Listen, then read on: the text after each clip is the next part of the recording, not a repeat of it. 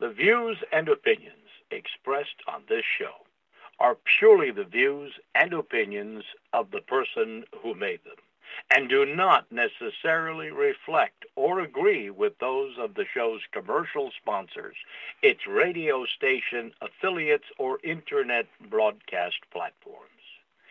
As the restriction on our God-given right to free speech manifests itself throughout the world, we are inspired by Jesus Christ's immortal words, and ye shall know the truth, and the truth shall make you free. And we reserve the rights to all our words. Thank you, and now enjoy the show.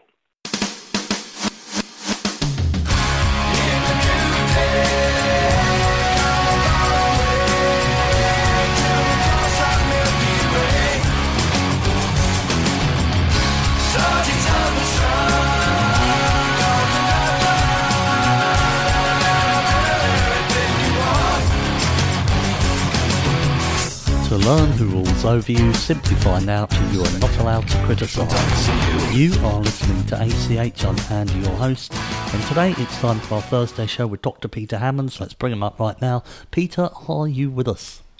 I am with you, yes. Thank you, Andrew.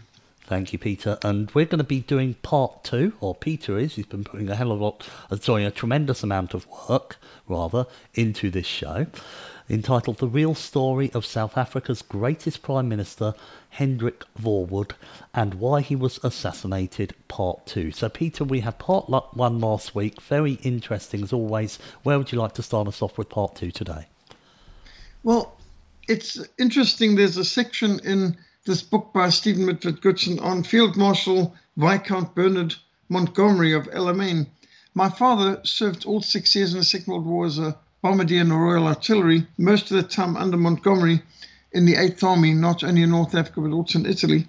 And Hendrik Verwoerd received Field Marshal Montgomery in 1947 in South Africa. And interesting, Field Marshal Montgomery was a regular guest of Hendrik Verwoerd as Prime Minister, including at Groote Schuur, which is the house that Cecil Rhodes built. Cecil Rhodes, when he was Prime Minister of the Cape, did not take a salary, but he left a whole lot of gifts to the people of the country, including a magnificent estate he built. In fact, he built this lovely home. He never was a luxurious person, but Cecil Rhodes hoped to host Queen Victoria out here, and so he built a magnificent place that could host even the Queen, and he donated this estate to future leaders of the Cape of Good Hope, future prime ministers.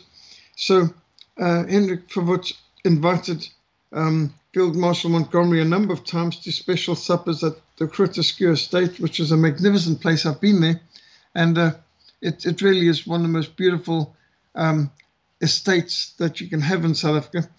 Cecil Rhodes really had an eye for the future. And the interesting thing about Field Marshal Montgomery's observations is 1947, with the British Empire collapsing, with the Cold War increasing, with the Soviet Union and Red China on the march, and with more and more African countries toppling to dictatorships and coups d'etats and revolutions and Marxist revolution, terrorism moving south. He came up with a top secret master plan based on the need to inject large numbers of white men into Africa to help bolster the colonies, to serve as a bulwark against the expansion of communism. And in this, he saw that South Africa was key. And so his idea was the Union of South Africa would take the lead in uniting countries all over Africa to resist communism and to win the Cold War by resisting communist terrorism.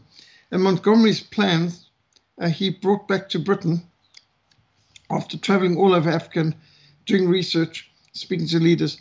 Montgomery's plans were rejected by the Labour governments of Britain at the time, who had their own plans for selling out these territories to the international bankers.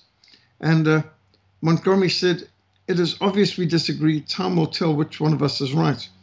And of course, time has told which one was right, and the Labour government was certainly wrong.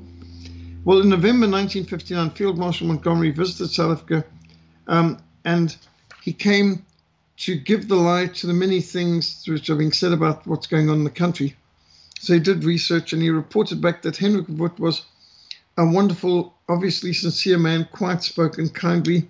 He impressed me as a leader, a man of decision and of action.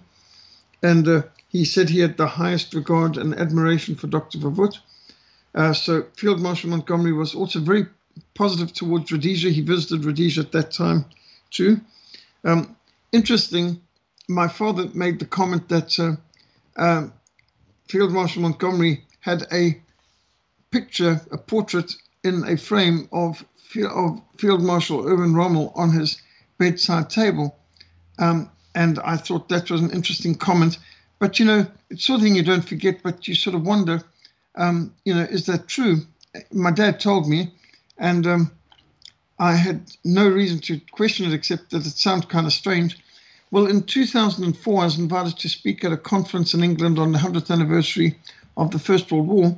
And I went to the Imperial War Museum, and aside from a magnificent new exhibit on the lower floor on the First World War, there was on the second floor some things about the 8th Army in North African desert. And would you believe it, there in the Imperial War Museum in London was a reconstruction of the tent, the bed, the desk of Field Marshal Montgomery.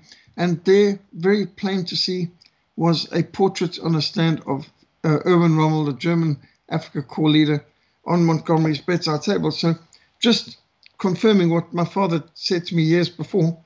And interesting that Field Marshal Montgomery understood the threat to Africa. I mean, he had spent a lot of his time fighting in Africa, the threat to Africa of communism, and that the Union of South Africa was the best bulwark against that.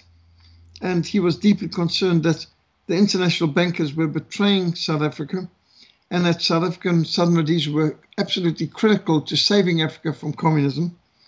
And he warned the people of Britain and British Parliament about it, and they ignored him.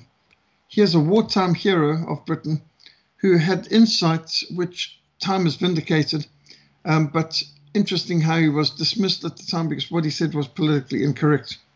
Well, here's another interesting insight that Stephen Mitford Goodson's books are always packed with fascinating information you wouldn't know any other place. Here's another thing where he talks about Verwoerd's clashes with the Jews. That's a subtitle.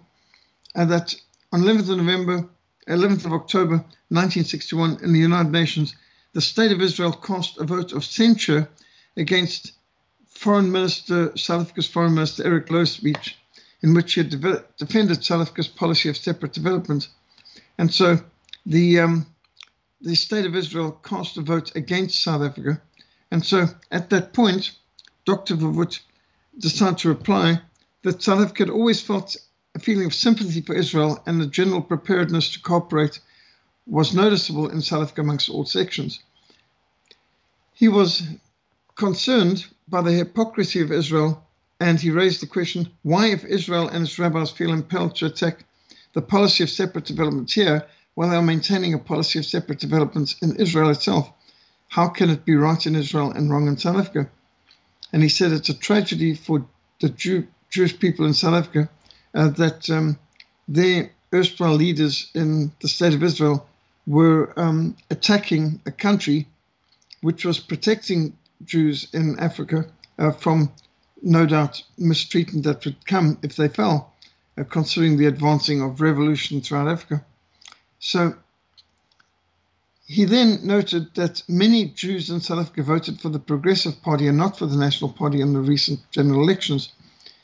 And he was questioning, why is it that Jewish people tend to support left-wing and even in many cases communist causes and not the nationalist causes? And why would they want to attack South Africa publicly, internationally? And bearing in mind, South Africans played a very key role in the Western Desert Force and fighting in North Africa under Montgomery, for example. And at this point, he said, South Africans do not want to oppress, but it is correct we want to differentiate and we want to separate where there are fundamental differences, whether this is symbolized by color or not. For this reason, we believe in a separate state of Israel, but now we begin to wonder whether our support should be withdrawn if, according to their own convictions, the ideal of separate development is fundamentally wrong. So Hendrik Verwoerd basically threw down the gauntlet and challenged them. And then, interestingly, he had a delegation of Jewish people in South Africa come to him to try and distance themselves from what the State of Israel had done at the UN. The following year, Israel voted again against South Africa at the UN, and the South African Jewish Board of Deputies issued a statement deploring the State of Israel's stand and affirming its loyalty to South Africa.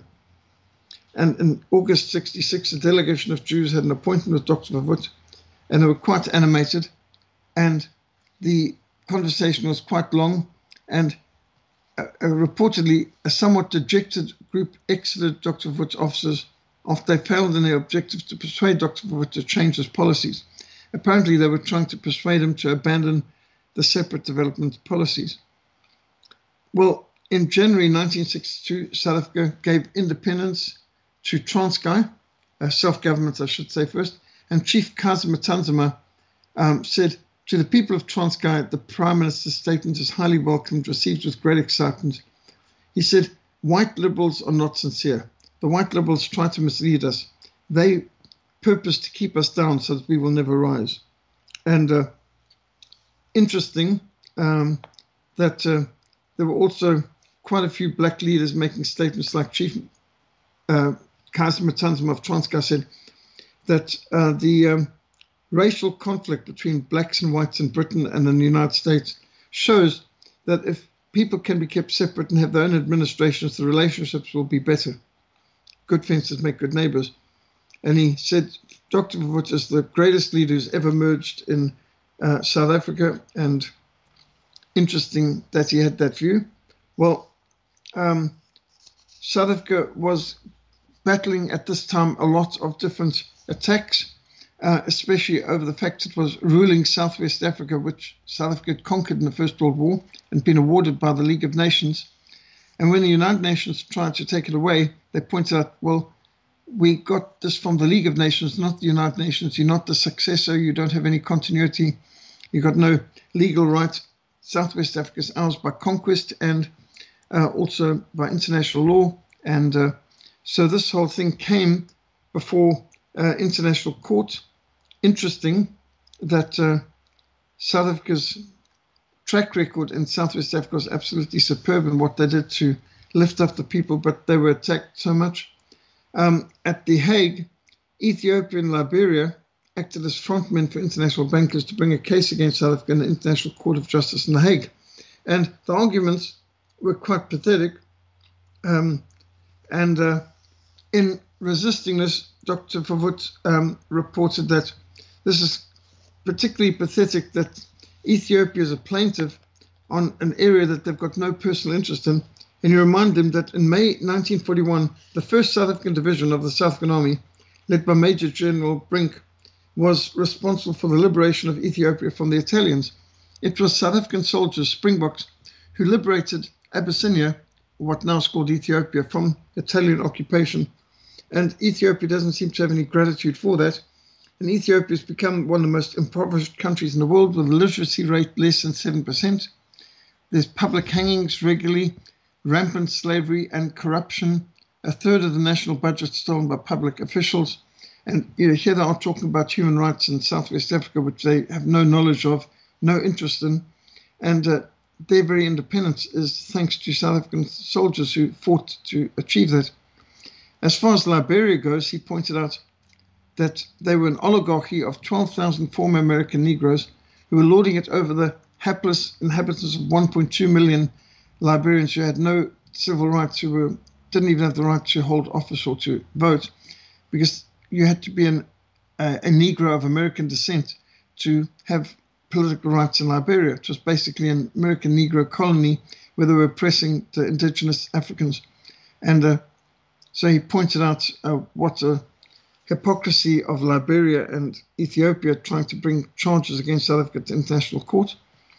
And then he brought up the Odendale Commission, which had looked at the future of Southwest Africa, and that South Africa was putting more money into developing Southwest Africa than all of Europe was putting into the rest of Africa combined.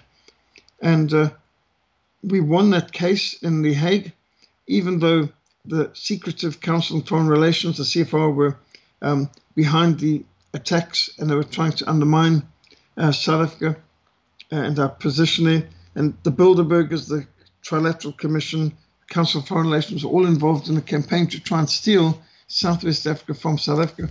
Now, bear in mind, Southwest Africa is one of the most mineral-rich countries in the world. Platinum, uranium, diamonds, so much. It's a very mineral-rich country. And so you can understand why they were targeting South Africa to steal Southwest Africa from us.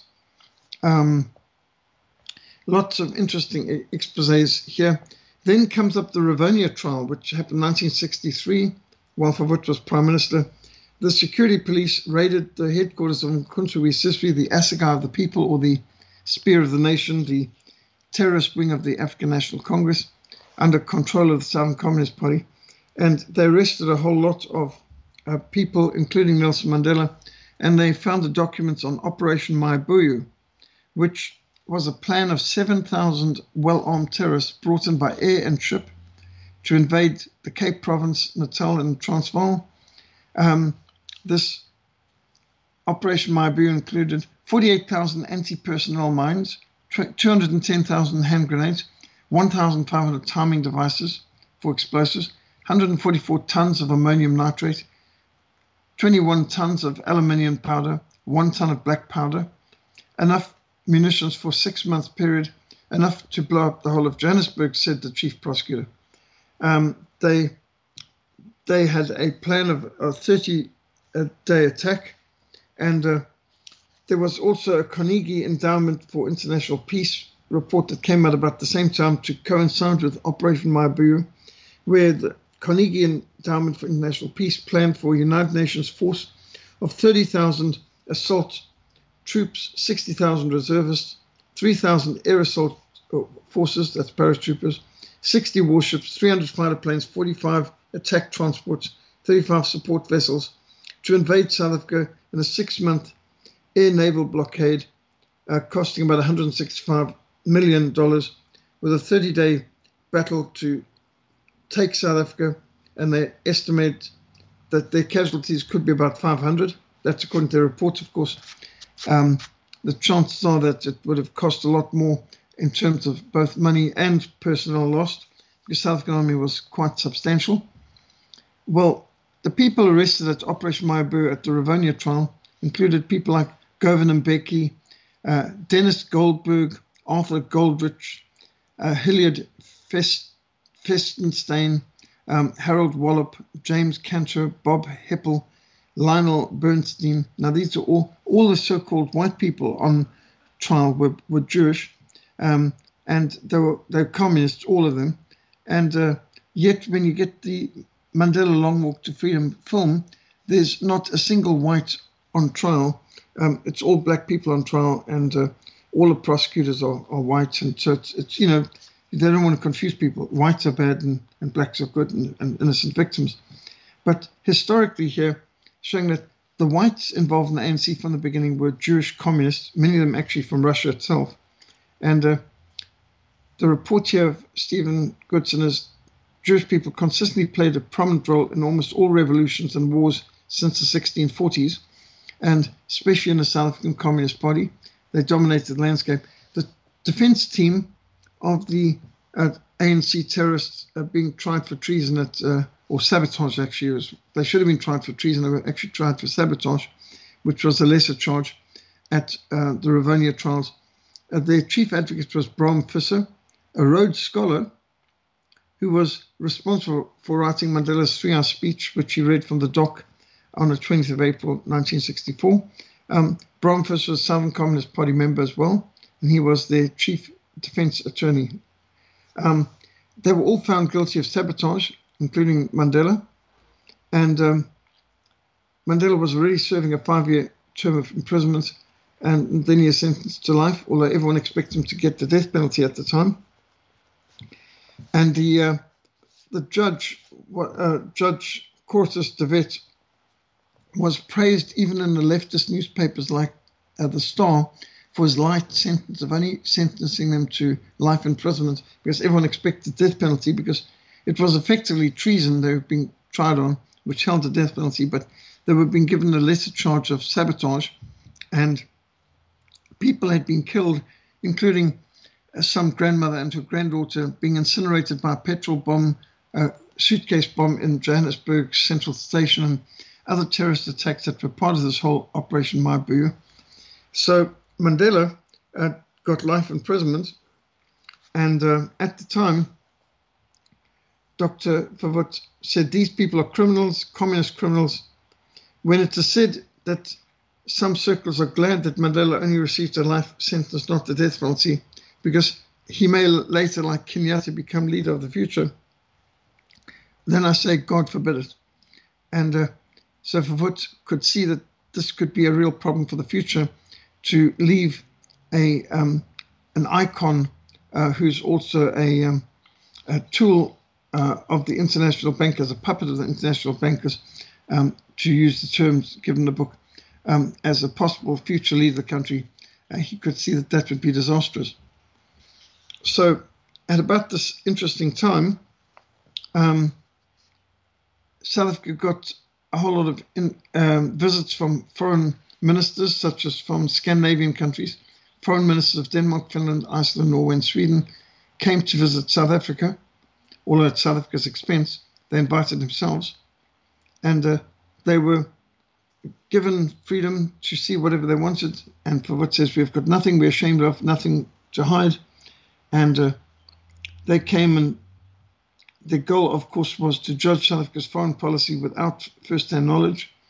But interesting that some of the reports only vindicated what Dr. Verwoerd was saying. Also, Harold Wilson, who was Prime Minister in Britain at the time, brought about a full arms boycott on South Africa, that South Africa would not be able to buy the Buccaneer bombers and other kinds of weaponry that they had hoped to, and that Harold Wilson said he would terminate the Simonstown Naval Agreement. Well, Simonstown was Britain's most valuable naval base in the Southern Hemisphere, and so Britain lost a lot more by that than South Africa did. In fact, interesting, during the Falklands War in the 80s, Britain again wanted access to the Simonstown Naval Facility, which would really help them for projecting their strength towards the Falklands. And South Africa at that time said no. In fact, Argentina is a friend, and there's no reason for us to aggravate our friends. And after all, you are putting full arms sanctions on us at this time. It wouldn't be appropriate. Now, Hendrik Verwoerd also appointed a judicial commission to investigate the influence and activities of secret organizations such as the Freemasons, the Broederbond, and Sons of England, to determine if they were a danger to the peace or to the state. The United States government continually tried to embarrass Dr. Verwoerd when he was Prime Minister. For example, they sent the aircraft carrier USS Independence to take on fuel at Cape Town Harbour, and requested that Negro sailors be permitted to take shore leave and Negro members of the air crews be allowed to land on local airfields. And Dr. Verwoerd considers the request to be a provocation and a political statement, so he denied permission for the US carrier to dock in Cape Town and had to refuel in mid-ocean at great expense to the US Navy. Dr. Verwoerd pointed out that he wouldn't tolerate American interference in the internal affairs of South Africa, and he had to expel several of the diplomats already for misbehaving themselves. He also pointed out that his view on separate development was not unusual, because in 1951, when the United States Navy set up a naval station at Keflavik in Iceland, the Icelandic government insisted that no Negroes be stationed on the island, as they wanted to retain the homogeneity of their Celtic Nordic forebears, and they wanted to protect their gene pool. And they were deeply concerned about the undermining of morals which had taken place in Britain with Negro American soldiers and airmen who were stationed there during the Second World War. And so Iceland said, no, we're not going to allow this kind of race mixing on the island. And that was roughly the same time that South Africa was saying no to the USS Independence coming to try and embarrass South Africa's separate development policy in our country. At the same time, we were having sports boycotts, all kinds of sports boycotts. South African Springbok rugby team touring New Zealand, and next thing, the New Zealanders wanting to send Maoris to South Africa on an exchange team. And Hendrik Verwoerd said, when we visit you, we respect your customs. When you visit us, we expect you to abide by our traditions and norms, which include separate teams for separate races. And so he wouldn't yield on matters of principle, and he was depicted in cartoons as a man of granite. He pointed out that the Federation of Central Africa, Rhodesia, Southern Rhodesia, Northern Rhodesia, what now is Zambia and Nyasaland, which today is Malawi, they made lots of small concessions, and ultimately the whole federation crumbled as a result. And he said that in Africa we've got to protect ourselves or we could lose everything.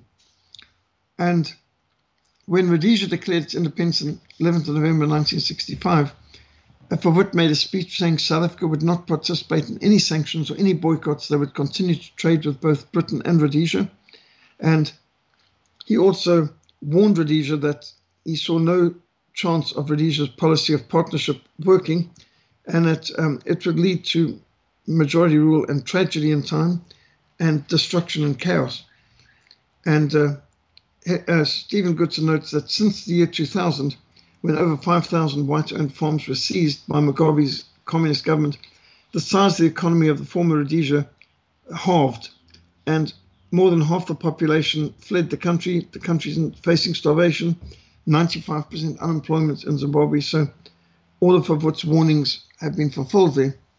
So Hendrik Verwoerd made statements that the United States had adopted a long-term strategy to undermine the government of South Africa, and the goal was to replace it with a regime of puppets that their bankers could manipulate. So in January 1958, the Council on Foreign Relations set up the United States-South Africa Leadership Exchange Program, and it was run from the offices of the African-American Institute, which was notorious for having instigated the Sharpeville riots. So this Leadership Exchange Program was an exchange program for the United States and South Africa, particularly trying to get journalists to go and study in America. And Hendrik Verwoerd pointed out how 53 South African journalists were sent to the United States as Nieman Fellows.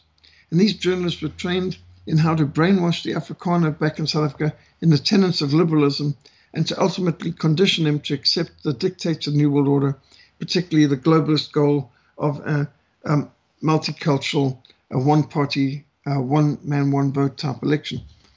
Some of the key figures which served on the South African committee of this America-South Africa exchange program was Dr. Anton Rupert, chairman of the Rembrandt Tobacco Corporation. And by the way, just driving down the road in the last week, I've seen there is the Rupert Rothschild estate.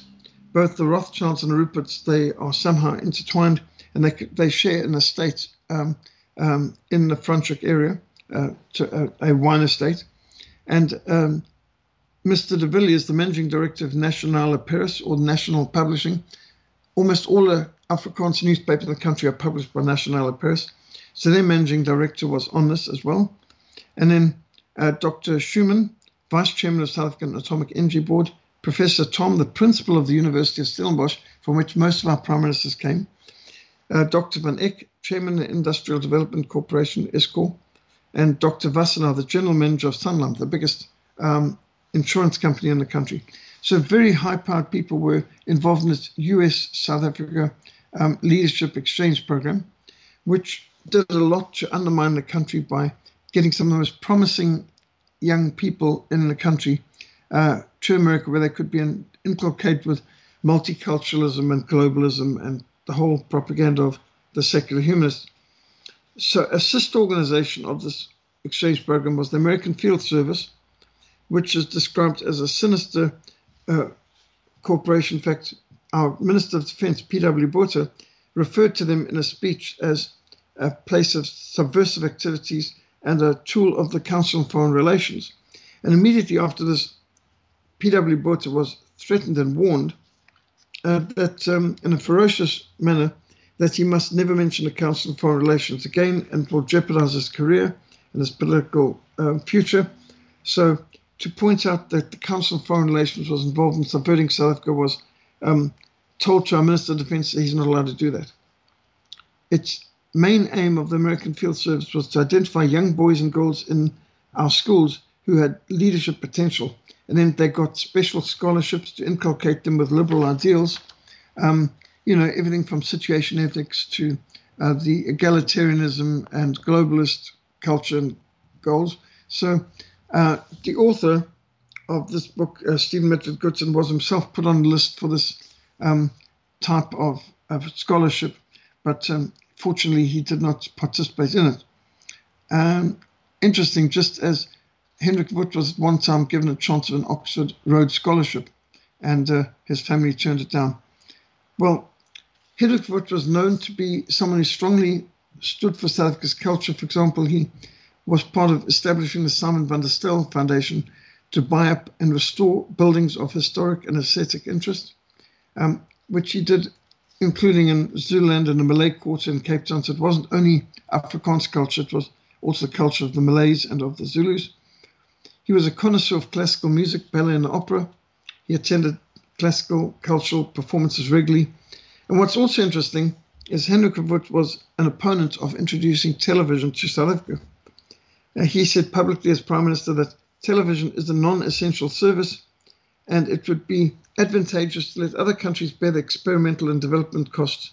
And he said there's a lot of problems in our country to provide a fair service for all language groups, and he believed television would have an adverse effect on our culture, on church attendance, on sporting events. He said commercial television leads to lowering of cultural standards, particularly if the programs are imported from the United States. He said the dangers of a yellow TV developing like the yellow press. He said American surveys have showed that television advertising raises the cost of living and the cost of goods by about 25%. And TV, in fact, complicates your life and increases the cost of all the services that you're going to buy. Interestingly, at this time, while Verwoerd was being attacked for being backward and not supporting the new technology, Mrs. Margaret Baird, widow of John Logie Baird, the inventor of television, she came to South Africa and defended South Africa's attitude at a press conference. And she came to South Africa for a 5-month visit, praising the South African Broadcasting Corporation as dignified and not impersonal. She said the programs on British TV are too sordid for words. And when she was asked, shouldn't South Africa have television, she said, why? In a lovely country like South Africa, why would you want to sit inside and watch cowboys on television?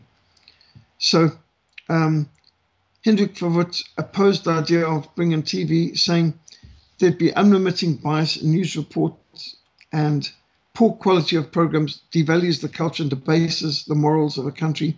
It could lead to racial tension and increase in crime levels and dissatisfaction between races, which has all happened, mind you. Interesting, so South Africa didn't have TV until 1970s. And sadly, when South Africa got TV in the same year, the Soweto riots broke out and South Africa had non-stop violence from then on. So it would seem that he was right to be cautious about introducing television to the country. Under Hendrik Verwoerd, South Africa had its greatest economic advances, and he did some phenomenal things like putting the whole country on the electricity grid, lots of hydroelectric power stations. He built up Sasol oil from coal plants, which is an amazing technology that we take our coal, which we've got a lot of, and turn it into oil. He expanded the telephone network massively.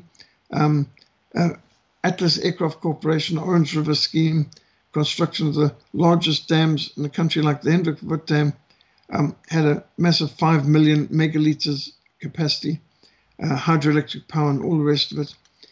Under Hendrik Verwoerd, South Africa reached a stage of being debt-free and having a growth rate of over 8% a year, absolutely staggering. He did lots to develop new game reserves and to ensure conservation and the environment. But in all of this, he came into increasing attack by the international money power. And so the Harry Oppenheimer power, Harry Oppenheimer was a billionaire running Anglo-American, and he is involved in politics too, in opposition against Verwoerd. He established the United South Africa Trust Fund, which had millions of pounds raised in order to defeat the National Party, to defeat particularly Hendrik Verwoerd in the 1953 elections.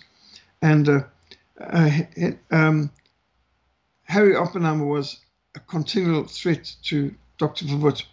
And he did everything he could to industry to undermine what the government was doing. And in fact, it's not just a theory, because his son later, I think that's Ernst Verwoerd, published an article in 1995, which I remember seeing in the Star newspaper, which is a very leftist newspaper, an op-ed, big full-page piece, 1995, saying this is what we've been campaigning for. Anglo-American and our family have been campaigning for over 30 years to bring down this National Party government and to bring in the ANC. So the theories, which would have been called a conspiracy theory back in the 60s, 70s, and 80s, that Oppenheimer and Anglo-American were working to undermine our country and sell us out to communism. It's not a conspiracy theory anymore. It was proven to be absolutely true.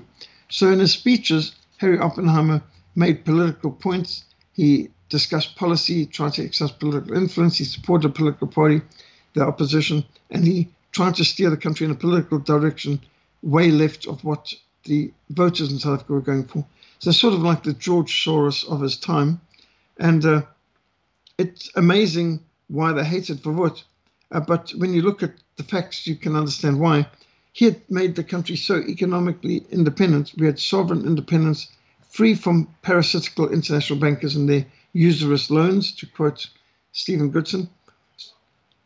So South Africa under Hendrik Verwoerd was so materially successful, economically successful, such a powerful military force, and it was independent politically. It could not be intimidated or manipulated. And their goal was to get a puppet state that was able to be manipulated by the international bankers and the globalists, which they couldn't have while someone like Verwoerd was around. Now, at this point, Hendrik Verwoerd commissioned Professor Piet Hoek, a professor of economics at the University of Pretoria, who is also Deputy General Manager for ISCOR, to commission him to produce a report on the concentration of economic power and the threat to South Africa of these monopolies like Anglo-American. And the title of the report was The Excessive Concentration of Capital, Production and Market Within the Sphere of Influence of a Single Controlling Group, Its Power to Determine Where a Large Portion of Available Capital Funds of the Private Sector Shall Be Invested and Where the Provision of Work Shall Be, and Possible Countermeasures. And this 176-page report was produced by Professor Hoek and delivered to Grootescuur, to the Prime Minister, just before his assassination. Now, we also learn that Hendrik Verwoerd made a speech on 25th of January 1966 saying, "We shall fight the concentrations of power and monopolies which are present in our country and which are a fundamental danger." And he sent shots across the bow of Oppenheimer a few times like that. And he was well aware of the fraudulent banking monopoly, quote unquote, which creates money out of nothing as a debt and enslaves everyone through usury, and how the system is undermining South Africa. And again, here's another quote from the book. "The iniquitous operations of the central banking cartel raises the intriguing prospect. If Dr. Verwoerd had been able to act on this information before he was murdered, he would have reformed the South African Reserve Bank on state banking lines, and separate development and its associated freedoms would have succeeded. South Africa would have benefited enormously in perpetuum." Here's another interesting report. B.J. Foster, who was then Minister of Police, is supported by the subversive pro-communist Harry Oppenheimer, the most powerful billionaire in Africa. And he's supported by the newspapers, the wealthy classes, the Jews and the Negro leaders who have been let in on the plan. The Rockefeller-Rothschild-Oppenheimer plan is to set up an economic super-government over the southern portion of the continent. So there plainly was an understanding, and interestingly enough, shortly after Dr. Verwoerd's assassination, his successor, B.J. Foster, who was part of the assassination conspiracy, warned Professor Hoek not to make his report public, and eventually all circulation of the report was forbidden. And interesting that Harry Oppenheimer and B.J. Foster are described as having cordial relations. So Dr. Verwoerd had incredible stamina. He had a prodigious memory, microscopic knowledge. He had great attention to detail and a great intellect. He would make long speeches without any notes needed. And there's an interesting insight to Dr. Verwoerd given by B.J. Foster in his book, that in January 1961, as the cabinet met to discuss the implications of South Africa leaving the Commonwealth, Dr. Verwoerd asked every cabinet minister to prepare a memo about the ramifications for their departments if such an event took place. And so Dr. Verwoerd asked each minister in order of seniority to deliver their memo, and as they read their memo, he would make some notes in his notebook, but he seldom referred to it again. And when everyone had spoken, Mr. Foster said that the Prime Minister, Hendrik Verwoerd, went around the room in order and made comments on the memos that had been given, and then commented that unfortunately the Honourable Member's Department failed to include in this memo this and that detail, which were also relevant to the issue.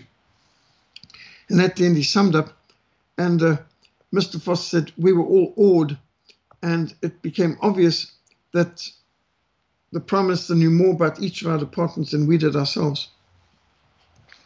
So he had a phenomenal insight and memory. He was quite a tall man, 6'2". His speeches were well prepared, well researched, but he didn't use notes while he was speaking, even though he had notes there if he wanted to. He was fluent in English and in Afrikaans, and he knew German quite well. He had studied in Germany too. And he would sit in the garden teaching his gardener how to read and write on a Saturday morning. He had always speak in a calm, serene manner, and without any trace of fanaticism or extremism. And even when faced with a lot of hostility, he remained very polite and calm. And his secretary said that in something like 8 years of working for him, she only once saw him mildly irritated. So he was obviously an extraordinary person. His wife he met in Germany, Betsy, married her while studying in Germany. And they were an amazing couple, and tremendous amount of hospitality in the home. Interesting, what his lifestyle was very modest. Whenever he moved into new offices, very little furnishing would change. He would travel by train for parliamentary sessions in Cape Town. He didn't fly that much. He preferred the train. And he would seek to save the state money on things like that. And he would have the custom of greeting all personnel on the train, right down to the engine driver. And he always tended to be very polite. He would buy his own postage stamps for personal letters. He was very unassuming, loved being in nature. He didn't have many children, and he would give a dinner party for gardeners and labourers at the Prime Minister's residence, and he'd give each one a gift each year. He had 7 children. At home, he had no servants at all. They only had servants at the official residence. And Hendrik Verwoerd, at age 65, had reached the peak of his career. No one had ever been so powerful, popular, and successful economically in our country's history. And South Africa had never been so rich, so debt-free as it was in 1966. And so there were a lot of people who wanted to get rid of him, particularly the Rothschild banking dynasty. And so there's a intriguing expose in the book on how the assassination went about. And basically, it came about the same people who assassinated American President John F. Kennedy were behind this. So it basically came from the CIA, Rothschilds, Oppenheimers, Ruperts, Foster, who was Minister of Police, and Secundus, who was the lone assassin, Lee Harvey Oswald style, who was plainly being manipulated through MK Ultra type of psychiatric care with drugs, and he had been set up to do the assassination. And this Secundus was a Communist Party member. He'd been born in Mozambique. He was of mixed race. He had been manipulated by the same psychiatrist who was also a Communist Party member, as had been treating Pratt, who had shot Hendrik Verwoerd a few years earlier, although failed to kill him, but he was shot in the face and could have died. So isn't that amazing? 2 assassins had the same psychologist dealing with him, and they were on a lot of mind-altering drugs at the time. Now, Secundus was, being a Communist Party member, should have been banned from the country, shouldn't have been allowed in, and yet he had a very privileged position as a messenger in the Parliament and able to walk right into Parliament during a session, right up the Prime Minister in his seat. And he stabbed him multiple times in a way that witnesses said he must have been trained in how to use a knife so effectively so that the victim could not possibly survive. He went for all the vitals, heart, lungs, throat, all that sort of thing, in such swift manner that he must have been trained in the techniques of using a knife for an assassination. And extraordinary the cover-ups that came afterwards, because you would have thought a prime minister being assassinated in Parliament would get the highest level of investigation. And yet the Minister of Police, who was responsible for safety, B.J. Foster, who became his successor, basically did not allow any of the investigation to be made public, did not allow people to attend the investigation. It was held in camera, in confidence, because it was considered too sensitive. The evidence that is given here in the book by Stephen Mitford Goodson is that the CIA was heavily involved in this, that the orders that come right down from the Rothschilds, the Council of Foreign Relations, basically the banksters, and they also used Harry Oppenheimer, their main contact within South Africa, and Anton Rupert, who is within the National Party as well, another billionaire in South Africa. And then they were able to give the order straight to the Minister of Police, Foster, who could give the order to his head of state security, boss, Bureau of State Security, Hendrik Verwoerd, and they were able to arrange and organize the murder of the Prime Minister. They even chose the exact date. That should be on the 9th of 1966. It's the 6th day of the 9th month, 1966. And they wanted the sixes in there. And so they chose a date that was significant to the Sabbateans, occultic-wise. And the murder was done in such public. And yet the inquiry was a complete whitewash. 105 witnesses were called, but it didn't include some of the most important people involved. There's involvement of, for example, this murderer, Tsifandis, visited the Greek ship Eleni while it was docked in Cape Town Harbour for 40 days, almost every day. And that ship was run by Canadian intelligence, and there's a whole lot of intriguing connection with the Royal Canadian Mounted Police with that ship.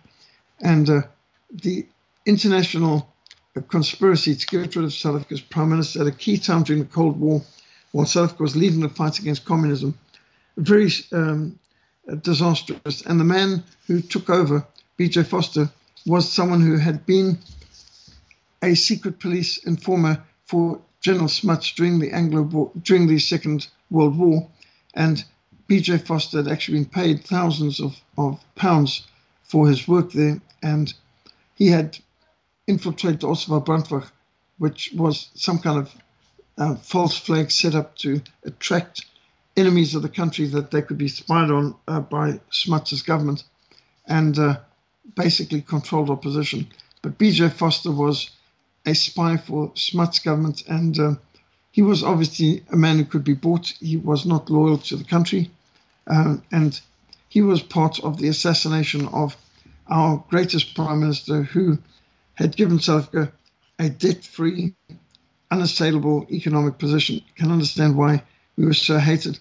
And they said basically, Dr. Verwoerd was a man who could not be changed. He was too stubborn.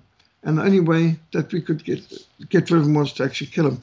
And so these quotes are put in here. And Stephen Goodson got extraordinary amount of information about Harry Oppenheimer's involvement, the Ruperts, all the way through. And here's some warnings from Dr. Verwoerd. Dr. Verwoerd gave this warning. He said, may the white man, may the white nation of the world not lose the intellectual hold in any other way. If we abdicate on our behalf, if we surrender, in the long run, the flood of coloured people will not only overwhelm us, but in years to come, it'll reach your lands and eventually overwhelm you too. What happens if whites lose their hold on a unitary state? Who runs the country? Not the coloureds, not the blacks. I do not want to insult the Bantu as a group, but I must seek justice for them. The fact is, an experience in Africa proves if Bantus gain the authority over country, it leads to a dictatorship of a small group of politically interested parties amongst them. They will be puppets for the international bankers. The black masses will be subject to them and will suffer far more than any suffering that they've alleged experienced under previous white or colonial governments. As far as other groups are concerned, they will without doubt be pushed backwards, perhaps quickly. The coloured should not think they'd be the last to be excluded from the rule of or participation on or the benefits of a mixed society. They can easily be the first to be excluded. White groups will be respected the least by a bond to dictatorship and be the least needed. No, it'll actually be the coloured. And so he warned again that for all races' sakes, we need to have separate development, and that a one-party or one-man, one-vote rule will inevitably lead to one-party rule, and social disintegration, increased crime, economic chaos, electricity going out, plumbing not being consistent, and all the things we've seen in Zimbabwe and sadly now in South Africa too. So Dr. Verwoerd was warning about these things, and he was offering an alternative future, which of course was heresy and blasphemy to New World Order, to the cult that we've got of the globalists. So there's a whole lot of fascinating details about the involvement of these insidious, subversive groups in not just the murder of Prime Minister Hendrik Verwoerd, but in the subversion of South Africa and taking South Africa from being a first world nation, a great Christian nation, where blasphemy was illegal, where pornography was illegal, where Bible education was mandatory in schools, where the army was strong and where army began each day in Bible reading and prayer, to a country which is now secular humanist, a cesspool for crime and violence and all kinds of perversion has been promoted by the state. So South Africa has fallen far, and the murder of Hendrik Verwoerd was the turning point. Back to you, Andrew. Thank you, Peter. Yes, very interesting study. And we're right on time almost. We've got about 30 seconds left, Peter, and I think I forgot to ask you this last time. Can you please let the audience know where they can find your work and how they can contact you? My personal email is Peter, P-E-T-R, at Frontline, Frontline.org.za. So Peter at Frontline.org.za is my personal email. You can find Frontline on the web, www.frontlinemissionsa.org, SA short for South Africa, so frontlinemissionsa.org. And the book, Hendrik Verwoerd, South Africa's Greatest Prime Minister, by Stephen Mitford Goodson, is available from Christian Liberty Books, www.christianlibertybooks.co.za. You can also email admin@christianlibertybooks.co.za. And I know that there is a publisher in Britain also available who has rights to print Stephen Goodson's book, so CLB can put people in touch there if they want to rather get a more local source. Thank you, Peter. And you're also on Facebook. If they just type in Peter Hammond, they look for the picture of the lion. Is that correct? Yeah, well, actually, I don't have a lion anymore. I have myself with an AK-47 in the Nuba Mountains, okay. I've put a different profile picture this time. I had the lions up for quite a while. There was a famous lion in Zimbabwe who got shot, so I had his profile pic for quite a while as my stand for nature conservation. Also, lions are one of my favorite animals, and I had a lion as a pet when I was growing up.